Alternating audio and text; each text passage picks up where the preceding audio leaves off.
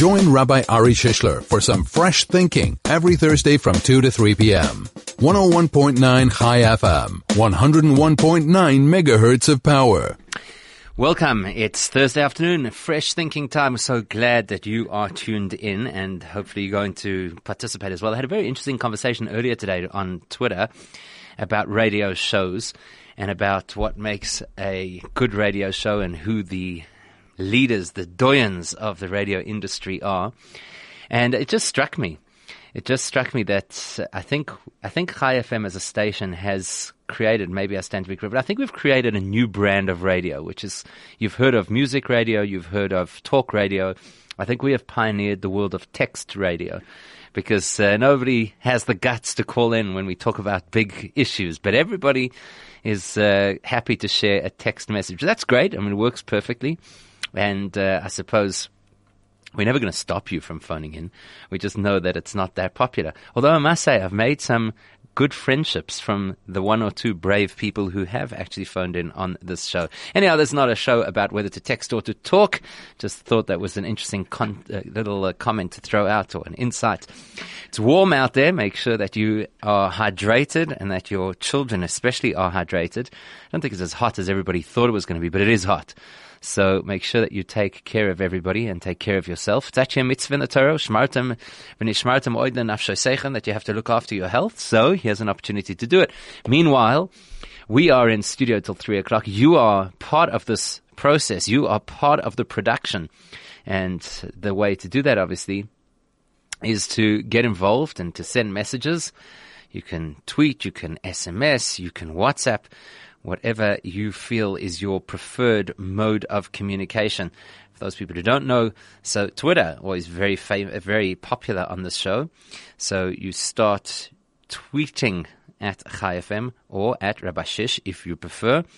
You can also WhatsApp 061-895-1019, or you could SMS 34519. Now, earlier this week, a person who I've always known of just simply because his name appears on the front covers of many comic books, and like many kids, I did grow up on those comic books, Stan Lee. I had no idea that he was, 95 years old. I think it's pretty good for a guy who's creating superheroes.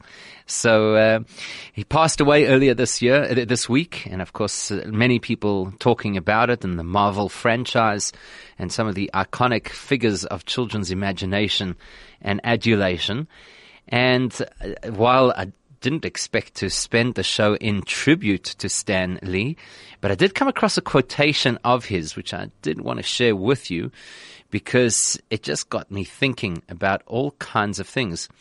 And it's an honest statement. I think many people will agree that it's an honest statement. I think that's certainly some of the feedback that I've had from people just talking about this. So I want to share the statement with you, and I'd like to hear what it is that you think. It's when Stan Lee was asked about belief in God. So somebody asked him directly if he believed in God, and he said, well, let me put it this way, and then the quotation says that he pauses for a moment and says, no, I'm not going to try to be clever. I really don't know. I just don't know. And I wonder if that's something that resonates with you. If somebody had to ask you, do you believe in God? Would you have a different answer? And if so, what would your answer be? And I suppose in context of his answer, what do you think he means? Or what do you think of that answer? I don't know. I really don't know. I'd love to hear your thoughts and engagement. I think it's a big topic that will touch a lot of the fundamentals of who we are and what we believe. Join Rabbi Shishler for some fresh thinking every Thursday from 2 to 3 p.m. 101.9 Chai FM, 101.9 megahertz of power. I think it's interesting because what happens is the minute a person is well known in society, perhaps even a celebrity, I suppose we look at their opinions with just a little bit more of a magnifying glass. So I didn't ever think, let's be honest, I highly doubt you did either. I didn't ever think of Stan Lee as being a representative of Torah. I don't think he presented himself in that way. So it's not a surprise, I suppose, to have somebody have an agnostic version of what Judaism is all about, or belief in God. But that's not the point. It's not here. I don't in any way, shape, or form mean to judge him. It's just a question. Just really a question. Here's a man, he was asked the question, do you believe in God? And his response was, I'm not going to be clever. I'm not going to try to be clever about it. I don't know. I really don't know. So I'm curious, if you were stopped in whatever context, if you were stopped on the street, if you were sitting next to somebody on an airplane, if you were interviewed by a media outlet, a pop quiz on the side of the road, I don't know, people, Vox Pop, what do they call them? And a person came over to you and asked you a question, what do you believe about God? Do you believe in God? So I suppose there's two sides to the question. The first is, how much hesitation would you require? That's what I like about this quote. He's about to give an answer, and then they say, in brackets, pauses. In other words, it sounds almost as if he was about to give a glib response, and then he hangs in for a second and thinks why it is, or what it is that he really thinks about it. And I think maybe we would do the same, or maybe you would do the same. I don't know. It's just something to think about. Would you shoot off an answer immediately, and do you have a ready answer, and not a glib answer, not an answer that is made for the public, made for the media, an answer that you really resonate with and that you really believe. And then what do you think? What do you think of that response where a person says, I don't know, I really don't know? Because I think it opens another series of questions. The question of whether or not a person can know, right? Interesting question, I suppose. Can you ever know? I think that's why we speak about faith. And is there an expectation? Let's talk about that. Is there an expectation within Judaism that we should know that God exists, or are we just expected to believe? So I think there are many spin-offs from this particular quotation. And while it was probably not the most popular quotation of Stan Lee, certainly not something that he was going to be known for, I mean, perhaps known in the Jewish world better for one or two of his possibly Jewish comic characters. And let's see, quick general knowledge quiz for you. Which of his comic characters were in fact Jewish? I'll just throw that out there as a little bit of a sidebar. If anybody knows which of the Marvel comic characters created by Stan Lee were actually Jewish in their in the particular role. Just curious if you happen to know that. But coming back, I think it's interesting. I think it definitely is something we should reflect on, because it does open the gateways to a whole series of different questions and different perspectives, which are always very good, especially when it comes to issues of faith and the temptation, I suppose, that people often have to be very dogmatic when it comes to issues of faith. You've got to be very, very careful about that and try not to be overly dogmatic, and certainly not judgmental of people who have a different perspective. And I think that there might be those who have a knee-jerk reaction and say, well, there you go. What did you expect? This is not somebody who's an observant Jew, so obviously he has his doubts. Well, I don't know. There might be many people out there who are observant and orthodox and the rest of it, and also have their doubts. I heard a quotation once, and I think it's very appropriate for this particular conversation. And I'll share it with you soon, just because somebody's made a comment, and I'd rather share that comment with you first before this particular quotation. So here's Fred. Fred says, let's face it, when God chooses to hide, nobody is better at it than him. So I suppose that's talking a little bit more philosophically, right? If a person has doubt as to whether God exists or not, you could very clearly argue, and it would be a solid Jewish argument, certainly part of Jewish thinking, to say, well, that's the intention. When we use in Jewish literature, we use different names of God to represent different attributes. And for example, the name Elohim, which is the name used in the entire narrative of creation and various times throughout biblical literature, is the name of concealment, because we believe very strongly that in order to facilitate free choice and the capacity for human beings to achieve independently, God has to hide himself.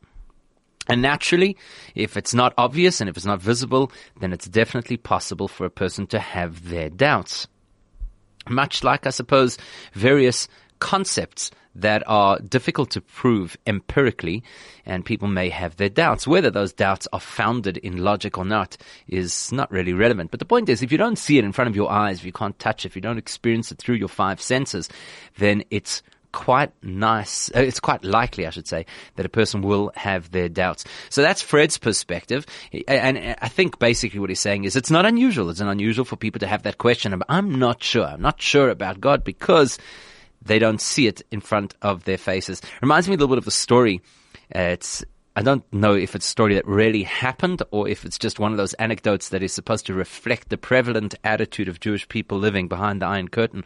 But the story goes about the classic communist teacher in class who gets up and gives a lecture about how there is no God.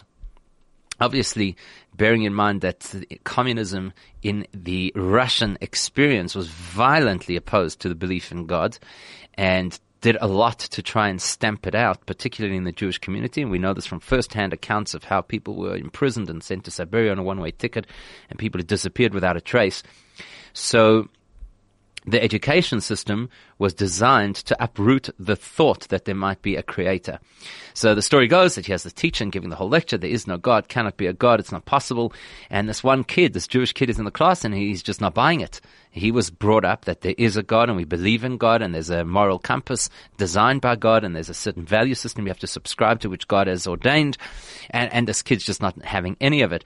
And there's this tension that builds between the teacher and the student. I don't know how young the student was, but the implication is that he was probably in the primary school age still. And eventually the teacher in exasperation says to the kid, he says, look, can you see God? And the whole class resoundingly replies, no. And so the teacher says, well, then how can you know that God exists if you cannot see God? And the child, obviously quite smart and with a healthy dose of chutzpah, shoots his hand into the air and he says, and let me ask the class, can anybody here see the teacher's brain? So not always what you can see is the measuring stick of what you know exists, but that is how we are. You know, we like things to be tangible. We like to be able to have some kind of evidence. We like to know. And that's probably one of our Achilles' heels is the urge to know. We don't like things to be mysterious. We don't like things to be question marks. We don't like things to be in doubt. The Talmud uses the expression that there's no greater joy than the alleviation of a doubt. That just shows you how deep it is within the human psyche not to like, not to enjoy something which doesn't make sense, which is unresolved, which is unclear. And specifically when it comes to God, there's a huge question mark for everybody because ultimately, no matter how strong your faith is, nobody can say with absolute certainty, I know exactly how it is. That might just be a little bit of an arrogant position, if not a ridiculous position. Here's Rene who says that God has been hiding for too long now and we have grown tired. Reminds me a little bit of a story that they say there was this group of children who were playing hide and seek and eventually the one child is crying and an adult goes over to him and says, why are you crying? He says, well, I think it was Rabbi Yitzchak Opadichev, but I could be wrong on that.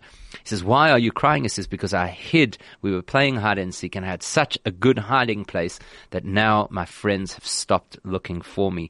And Rabbi Yitzchak Opadichev, I believe it was, says, turns his eyes heavenward and exactly along the lines of what Rene has said, God, you've done such a good job of hiding. I'm afraid that perhaps your people have stopped looking. Your thoughts about whether or not you could know that God exists. Join Rabbi Ari Shishler for some fresh thinking every Thursday from 2 to 3 p.m. 101.9 Chai FM, 101.9 megahertz of power. You do know that one of the most powerful words in the general Jewish dictionary is only 2 letters long, and it's the word nu.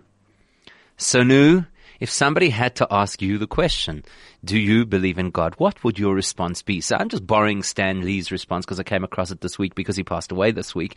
And his response, as who said over here, somebody's just replied that was an honest response. There you go, Lance says a truthful answer. That it was an honest response that he gave. I don't know. I just don't know. So how would you respond? 34519. I'd love to hear your opinions. Send an SMS or you could also WhatsApp on 0618951019. Or you could tweet, as many of you love to do. You can tweet at Chai FM. You can tweet me directly at Rabbi Shish. So we're talking about God, and we're talking about belief in God, we're talking about knowing God. I'll tell you an interesting thing, that I was just on the way here, I was listening to a lecture, and that's one of the wonderful things about living in the 21st century, is that you can download so much spiritual content that and meaningful content that I don't think you'll ever exhaust it. I really don't. There are literally hundreds of thousands of hours of content online, Jewish content. And I love it. You sit in the car listening to Jewish content. So I was listening to a particular lecture where a person quoted Rabbeinu Bechaya, who was an early medieval sage.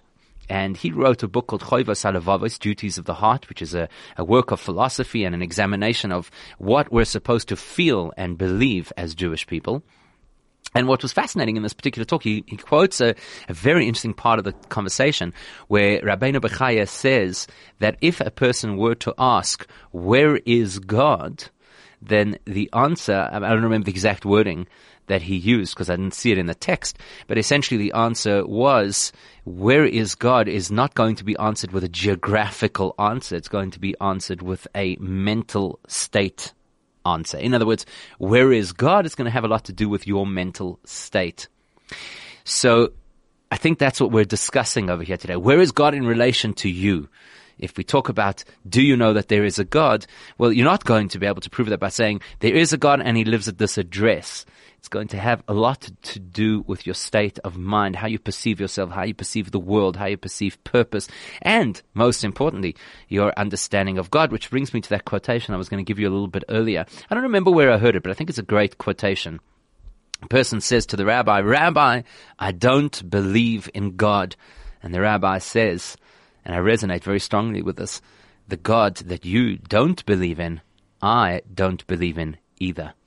So a lot of it has to do with our perception, right? It has to do with our understanding. Here's Cynthia on WhatsApp who says, know for sure that God exists, and not through a charmed life, but strangely through a difficult, unusual one full of ironies. I think that's very profound because very often there's an expectation that people have. I wouldn't say that it's all people, but there's certain people who have an expectation that they will grow their awareness of God through the feeling of His presence in their lives, and they translate that to mean good things. So if good things happen to me, then I know that there is God and that is close. And if bad things happen to me, then I feel abandoned, or perhaps there is no God. And I think recently, I did mention this last week on the show, but I think recently after the attack in Pittsburgh, there were many people who turned around and used exactly that expression. Well, if there is a God, how does something like this happen? So it's intriguing, and I think it's very profound when you hear somebody like Cynthia saying, I know that God exists, and strangely through a difficult experience of life, not necessarily through an easy experience of life. I think that's something to reflect on, something to think about. Here's another WhatsApp from Rene, follow up to the previous WhatsApp about God hiding for too long and we're getting tired of it. So Rene says, I will know God exists when I see His revealed miracles. Isn't that interesting? The juxtaposition. And literally, if I tell you, these two WhatsApps must have arrived, Tabo will agree with me, they must have arrived within a few seconds of each other. And that's what's fascinating about it. Two totally different perspectives. Here's a person saying, I will know that God exists when I see open miracles. And literally seconds before that, a WhatsApp of somebody saying, I know that God exists in spite of the fact that it's been difficult. Isn't that amazing? And I think that goes back to this quotation from Rabbeinu Bechaya, that God is not to be found in a particular place or in a particular experience.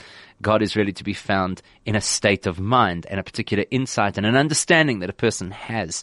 So that is really, really interesting. I think we could expand a little bit more on that. Maybe you have an experience about that too that you might want to share. Do you feel that awareness or knowledge of God for you is stronger or more palpable when things are going right, or when things are falling apart? One thing we all know is when things fall apart, like the old cliche, there's no atheist in a foxhole. We know that when things fall apart, that's when people run to the, in case of emergency, break glass,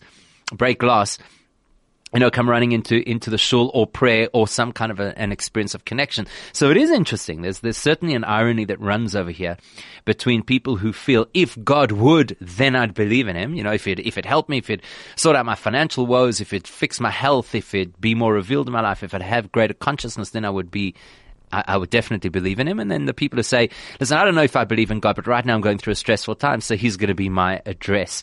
It's really interesting. And then, of course, people who actually find God, and I think it's very profound, find God in difficulty rather than only in the rosy times. Very, very insightful. So there's quite a lot to talk about, I suppose. This is stuff that sits at the very essence of our experience of being Jewish, because we're talking about God. And if you are to be Jewish and to live as a Jewish person, God has to play a role in that. I do know that there's some people who claim to be just culturally Jewish, maybe just gastronomically Jewish, but the real deal has to have God front and center. And so that's why I think it's an interesting thing to discuss. And what I find most interesting about it is that every Jewish person has an opinion about God, regardless of whether it's a positive or negative, a believing or a challenging perspective. But everybody's got a view, everybody's got an insight, everybody's got an opinion. And so that's why I think that this particular quotation from Stanley is so on the money, not just simply from the perspective that, to say I don't know about God, which is something I'd like to talk about. I don't know if God exists. Let's talk about that. But just the very fact that it should come up as one of the things that he is known for, not necessarily his most famous, but certainly something that he is known for. I think it says a lot. I think it's just so much part of the Jewish experience. So if you've got an insight on that, I would really love to hear it. I think the two opposing views of two WhatsApps side by side is fascinating. It says a lot about how we think. So your thoughts on 34519 if you're going to send an SMS. Otherwise, WhatsApp 0618951019 or tweet at Chai FM. Tweet me directly at Rabbi Shish. If you've got a real long insight to share with us, you can send an email on air at chaifm.com. Here's a WhatsApp. It's a pity that it's unsigned because it's a nice message. So here's a WhatsApp that says, let's look at ourselves. Are we not a miracle of a creator in capital letters? So is that not the best place to start? Just look at ourselves. We take it for granted. The fact you wake up in the morning, the fact that all the systems work, the things that are supposed to go into the body go in, the things that are supposed to get out, the fact that your body absorbs the nutrients that it needs to absorb, the fact that you have all those layers of protection in the form of skin and hairs, and the fact that you can see, and etc. The incredible complexity of the human brain, the trillions of cells that make up who we are. Yes, I definitely agree. That's what's a pity that it's an unsigned WhatsApp, because it's a great insight. Surely when we look at ourselves, that gives a great insight into the miracle of a creator. So what's the question? I anticipate that there are going to be people out there who say, no, it's just it's the result of some universal cosmological explosion, and it's all by chance, and the right pieces fell into the right places, and that's why we're here. Personally, I have an extremely difficult time accepting that, but, in the scientific world, there are many people who feel that is plausible. And we'll leave that, I suppose, for another occasion. So, if you've just tuned in, you're with Rabbi Shishler. It's Fresh Thinking, as it is every Thursday at this time, talking today about Stan Lee, although I'm just using him as an introduction to the topic. I liked his line, so I thought it would be a great place for us to start. His line being, he was asked, do you believe in God? And he was like, I'm not going to try and be too clever about this. I just don't know. So that raises for me the question, how would you have answered that question? How do you feel about it? Don't be shy. You can send an anonymous SMS on 34519. You can send an anonymous WhatsApp, which seems to be quite popular, on 0618951019. Or you can send a tweet that won't be anonymous at Chai FM or at Rabbi Shish. What do you think? If somebody had to stop you and ask you the question, do you believe in God? How would you respond, and how easy would it be for you to respond? Billions of people walking, talking, sleeping, thinking, dreaming, breathing, crying, frowning, doing, smiling, running, laughing, trying. Billions of people living. Billions of people listening. 101.9 High FM, your radio station of choice since 2008. Join Rabbi Ari Shishler for some fresh thinking every Thursday from 2 to 3 p.m. 101.9 High FM, 101.9 megahertz of power. So, I guess that we could leave this hanging and frustrate everybody, or we could look into it a little bit deeper, because that's what we're supposed to be doing. Of course, any time that you throw out a question that's deep, meaningful, and philosophical, you will always have, and this is one of the beautiful silver linings of the Jewish community, you'll always have somebody who has the more tongue-in-cheek, light hearted approach. Here's Neville, who says, one's dependence on God can become clouded when you're surrounded by superheroes all day long. I think it's cute. And I wonder then if it's maybe a little deeper than just cute. Maybe that's an insight. Maybe when you are living in a more primitive environment where you rely completely on the rain for your produce to grow, and you're much more exposed to the elements, maybe you're more aware of God than we are in our over-urbanized environments. And with the great technological advancements that we live with today, maybe people are a little bit more jaded, possibly. Liz says over here, I applaud his honesty. And one of the things I love about Judaism is that one is not vilified for questioning. So that's a good insight, because that's what I love about this show, and that's what I love about my job as a rabbi, is that we have the opportunity to ask questions. There's no question that is absolutely taboo. You can always ask. You should always ask questions. And people should always be respectful of those questions and give them the opportunity to be heard and to have a meaningful conversation around those questions. Now, I'll tell you what's interesting about this. And nobody's picked up on this yet, maybe because it's a subtlety and maybe because it's just in my own head. But I actually like the fact that he says, I don't know. Not because it's a healthy place to be in a space of doubt. Not because we're not supposed to have faith, but because, as a number of people have identified, it's quite an honest position. Not only honest from the point of view of saying, I don't know. Let's talk about this for a moment. How many things can we say with absolute certainty that we do know? I mean, right now, everybody's been going on and on from the beginning of the week about this terrible heat wave that we're going to experience over here in Gauteng, and it has been hot. No question about it. I don't have the stats. Maybe somebody else does. But it doesn't feel like it's dramatically hotter than it would normally be in summer. And everybody was talking about these temperatures upward of 35 degrees, and as far as I can tell, we haven't yet hit over 33 degrees, and that's not even in Joburg. That's further north. My point being, what do we really know? We assemble facts and we analyze information, and then based on the information that is at our disposal, we make conclusions. But who knows how much other information may not be at our disposal? I mean, you remember, when was it? When was it we had the drought over here and all the water restrictions? Was it last summer or the summer before? I don't even remember anymore. And everybody said it was going to be the most terrible summer, and the dams were going to drop to critical levels. And then there was that cyclone off the Mozambican coast that dumped who knows how much rain over the Highveld. And suddenly that issue was resolved. My point being, we only have the information that is at our disposal, and we don't have a fraction of the information that exists on any topic. So no matter how much advancement we have made in medicine, any person with an insight into medicine will tell you that there are still incredible amounts of unknowns that we haven't yet got a handle on. We know this. We've basically eradicated things like polio from our society, and yet there are other diseases that we're only encountering now for the first time in the last few years or decades, depending on which particular illness it is. And we're scratching our heads. No different with science. I mean, I just saw an article today about this planet that they've recently discovered, I think literally in the last few days, orbiting around a quote-unquote nearby star. Well, that's always a little bit of an oxymoron. But anyhow, and it's this double the size of the Earth, and it's considered to be a cold planet. I'm not sure exactly what that means, but I suspect that it means that it's cooler than they anticipated, and I suppose we don't really know whether it is capable of sustaining life. A little bit like Mars, where everybody said for all those decades that Mars never had any traces of water, and then, actually, we found that there might be. My point is, we don't have a fraction of the information that is available. So for any person to say that I know something with absolute certainty because of information that I have, we have to say, whoa, hang on a second. But how can you imagine that you have all the information that's available? How can you imagine that you have all the information that is relevant to the particular conversation? So I think it's the same thing with God. Now, faith in Hashem, absolutely. That's very much part and parcel of who we are. In fact, the Talmud goes so far as to say that Jewish people it's in our DNA.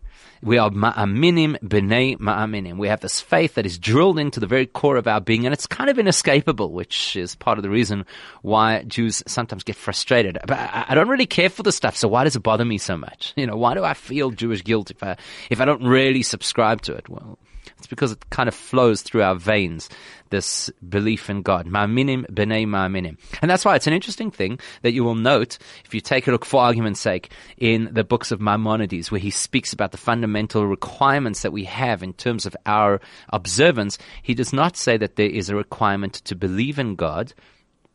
He says that there is a requirement to know God. And that's based on a verse. The verse says, V'yodata hayom v'shavoisa levavecha. You should know today and set it in your heart that God is the God above and here on this earth. In other words, faith is a prerequisite. If you didn't have faith, you wouldn't open the book in the first place. If you didn't have faith, you wouldn't be exploring what the requirements of Jewish living or of the Torah are. So that's kind of taken for granted. Interestingly enough, the imperative is to know God. Now, here's an interesting thought. If the Torah is telling us that we should know God, that kind of implies that it's not something we naturally know. In the same way as the Torah says keep kosher, well, it's not something that comes naturally to human beings. That's why only a fraction of the Jewish population, which is already a fraction of the human population, does it. Because it doesn't come naturally. It's not something a person would have thought of their own accord. So when you're given an instruction, you're told that you have to work on something, V'yodata, you should come to know. V'hashevoisa levavecha, you should set it in your heart. Well, naturally that implies that it's not something that a person automatically knows, nor is it something that is automatically set in their heart. So there's work to be done over here. For a person to be asked the question, say, do you know God? If they are unsure about it, that's not a surprise. That's not a bad thing. That doesn't imply necessarily that they're a bad person or that they've lost their way or that they have no faith. It's an honest response, because what if a person had to ask you, do you know anything in life? I mean, other than maybe a mathematical formula where you can prove it empirically, do you know anything in life? Do you know for sure that the climate is getting warmer? Do you know for sure that this investment is going to give you returns? Do you know for sure that you are a healthy person? You don't know. Maybe the next time you go to the doctor, he's going to tell you, listen here, you've got to cut down on this kind of food, you've got to exercise more, whatever the case is, and you felt fine. So to be in a position where a person says, I don't know, is not a bad position to be in. It's probably the most honest place that we could ever be. Whereas a person who says, I know absolutely, often we should be a little bit wary of that position. How can you be so absolutely sure? The problem's not with God. The problem's not with a fact. The problem's not with information. The problem's with you. Not you personally, but you as a human being. The problem is that human beings don't know everything. Can't know everything, will never know everything, actually will never come close. So for a human to say, I know, absolutely, you've got to be really careful with that. I'm not saying it can never happen, but it's going to take a tremendous amount of work to get to that point where you can have that kind of confidence and mean it for real. So what would you think? What would you say if somebody asks, do you believe in God? And you hear somebody say, I don't know. Well, what do you think about that person, and how would you respond in a similar situation? And do you think it's possible that a person could ever know that God exists? 34519. Send an SMS. Let's hear what it is that you have to say.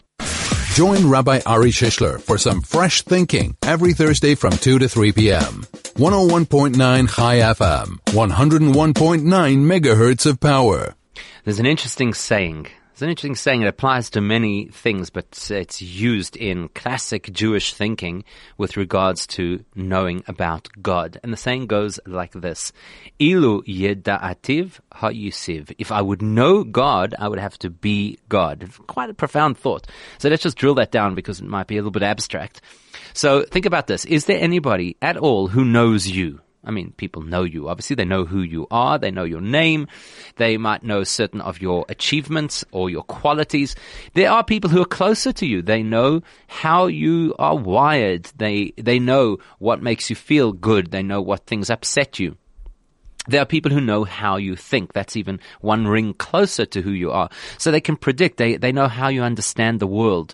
Very few people, probably. But who knows you as you know you? That actually can't be. It's not really possible, because the only way that you know yourself is not by some kind of external analysis. You know, it's not like you sat down and thought about yourself and then you worked yourself out and that's how you know yourself. It's inherent. It's intrinsic. It's from the inside. So you know yourself from the inside, and therefore nobody else can know you like you know you. They would have to be you to know you like you know you. Yes, I know that sounds a little bit convoluted and abstract, so let's just break it down. Nobody can know you They can know about you. They can know how your mind works. You're not your mind. Because even if your mind, for whatever reason, was temporarily suspended, you would still be you. They're people who know your feelings. Your feelings are not you.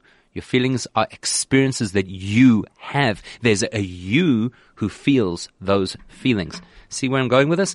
So nobody can really know you like you know you. They can know about you. And if that's true of you, if that's true of the next person, whoever's sitting right next to you or across from you right now, that you're looking at them and thinking, hey, I've got this person worked out, and actually you don't. Truth might well be that you only know a fraction of them based on the things you know about them. So if that's true of people, certainly has to be true of things that are not people, and certainly has to be true of God. So therefore we have the saying, Ilu yeda'ativ ha'yisiv. If I would know God, I would have to be God. So for a person to be able to say, I know many deep thinkers within Judaism will say, hang on a second, how can you say such a thing? How can you propose such a thing? How can you propose that you know God? You would have to be God in order to know God. And that's why we also have a very intriguing insight in the mystical teachings, which says that the ultimate knowledge is to know that you cannot know. It's quite something. Very often people will tell you, the more I learn, the more I realize I don't know. It's a very ignorant and immature position when a person claims that they know. Children do that, right? Children speak in absolutes, black and white, and some people never outgrow it. When it's a child, it's nice, it's sweet, it's naive, suitable. When a person grows up into adulthood and they still speak in those absolute terms and everything's black and white and they know and I'm an expert, it becomes just the kind of thing that grates a little bit on the nerves. So tachlis hayediyah, the ultimate knowledge, is to know that you cannot know. It's a fascinating principle in Jewish mysticism.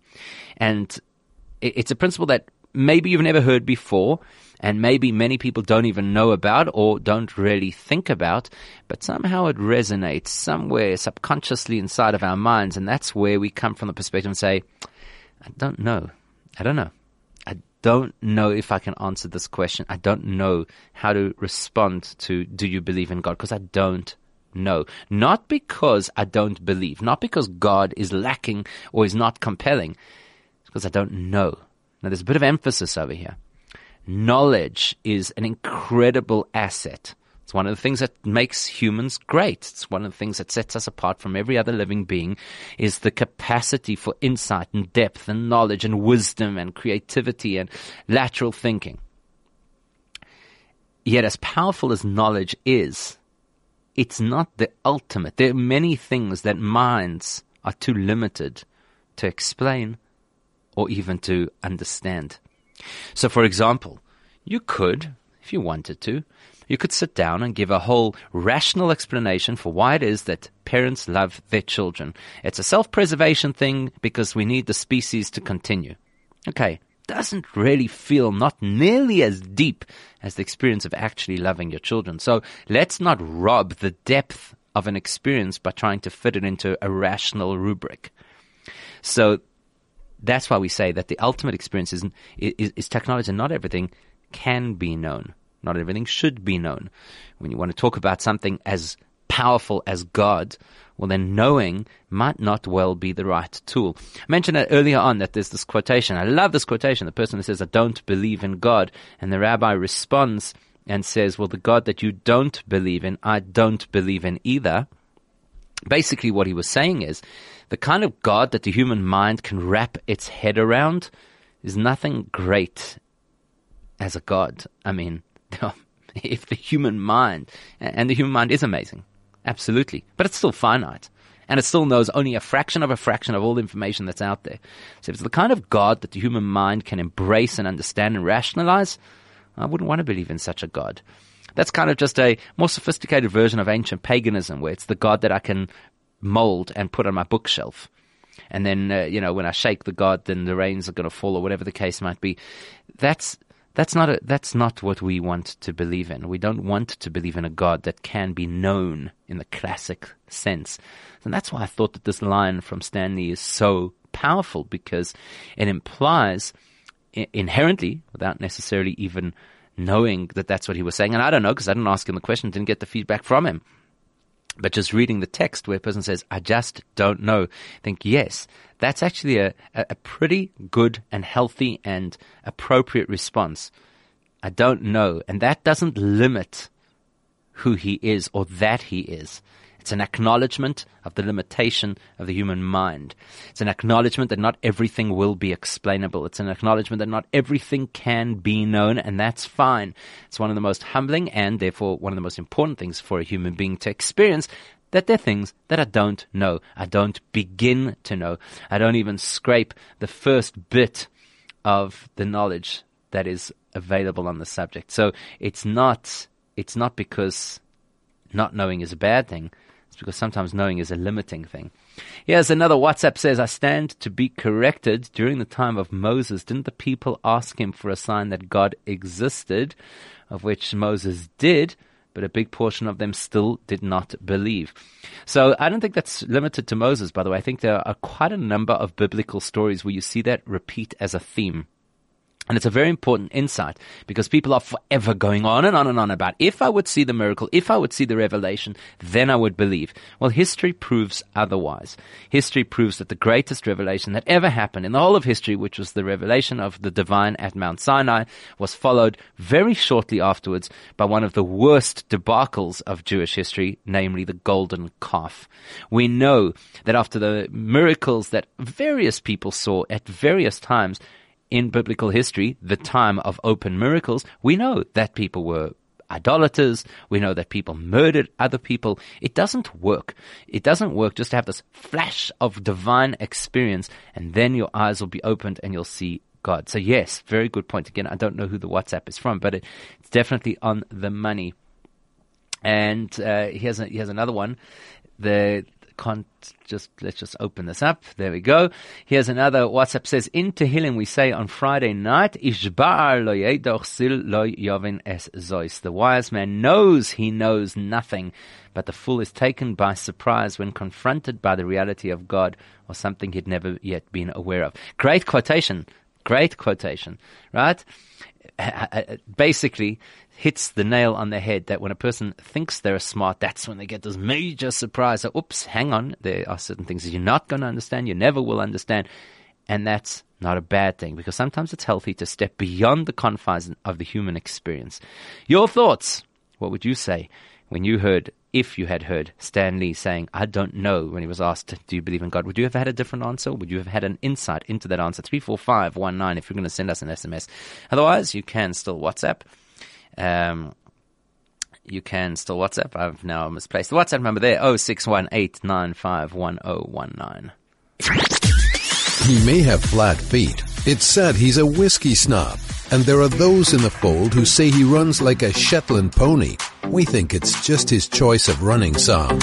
Let's go. But when he opens his mouth to speak, everyone sits up to listen. Catch Howard Feldman, 6 to 9 a.m. daily on the Morning Mayhem. No safe space. Don't say we didn't warn you. 101.9 Chai FM. Join Rabbi Ari Shishler for some fresh thinking every Thursday from 2 to 3 p.m. 101.9 Chai FM, 101.9 megahertz of power. I think it's such an interesting conversation. And, it's often is the case. Once we start the ball rolling and people really get into it and start sending through insights, you suddenly see that there are various pathways where this conversation could go. That quotation from Tehillim reminds me of another quotation from Tehillim where King David says that I am like an animal and without understanding, and I am close to God. Another implication is when a person acknowledges that they are without understanding, that's when they become close to God. So it's incredibly important for us. It's incredibly important to acknowledge this fact that we don't know. We really don't know too much about anything. And therefore, if a person is in a position where they say, I don't know about God, it shouldn't be a question of doubt. It should be a question of, I don't know what that actually means. I don't know, what it is, so to speak, to relate to God. because I'm a human and that has its limitations. There's a twist in the tale that I want to leave you with, but just before that, message here from Stephen who says, would one be able to understand things more clearly in the age of Moshiach? Absolutely. That's exactly what all the prophets tell us about the time of Moshiach, is that the definitive difference between life as we know it and life in the Messianic age is that in the Messianic age, all the filters are removed and you get to see the truth with a capital T. In other words, you get to see things for what they are. As the prophet Isaiah says, your teacher, your master, basically a way to refer to God, will no longer be cloaked. So yes, Stephen, exactly on the money. So here's the twist in the tail, though. Here's the twist in the tail. One of the radical revolutionary perspectives of Hasidic teaching, Chabad Hasidus, is that you're not supposed to read that line I quoted you earlier in the way that I quoted it. You see, the way that I quoted it was, Ilu Yadaitiv HaYusiv. If I wanted to know God, I would have to be God, as if open-ended rhetorical statements never going to happen. And Hasidus says, well, actually, that's supposed to be read as a passive sentence. In other words, Ilu Yadaitiv HaYusiv. By virtue of the fact that I am one with God, I can actually come to know Him. And that's the twist in the tail, something that I suppose we'd have to flesh out in another conversation. But basically, that's the acknowledgement that the nature of our soul is not distinct from God. It's not that we're separate beings. Drill down deeply enough into the core of yourself, and you will find what we call Chelek Eloika Mimal Mamash, literally a piece of God living within us. So yes, of course, as I said earlier, nobody can know you because they're not you. And so nobody can know God using normal human faculties, because normal human faculties are way too limited to know anything. Actually, we can only know about things. We can only know fractions of things, certainly not God. But then there's another technology that's available to us, and that's the technology of the essence. If you are the essence, then you inherently, intrinsically know it. Deep concept, and I know it's something that's probably going to leave you scratching your head just a little bit, and probably also thinking that we need to do another whole show on that. But sometimes it's good to leave people scratching their heads, because it's always good to have something to think about. So there's a little bit more than food for thought. You might even get a little bit of indigestion on that one. But there's the thought. If you consider that the human mind can't know most things, and then you consider the only way you can truly know something is if you are it, and then you consider that our soul in its deepest form is one with God, then it is actually possible to know. How? That would be subject for, I suppose, for another conversation. And just to satisfy Stephen, definitely will happen when Mashiach comes, but you can get a taste already now. Open up a book of Hasidus if you want to find a little bit more. There's the food for thought for this week. Till next time, have a wonderful Shabbos. Stay hydrated. Don't get heat stroke. It is hot out there. Look after yourself.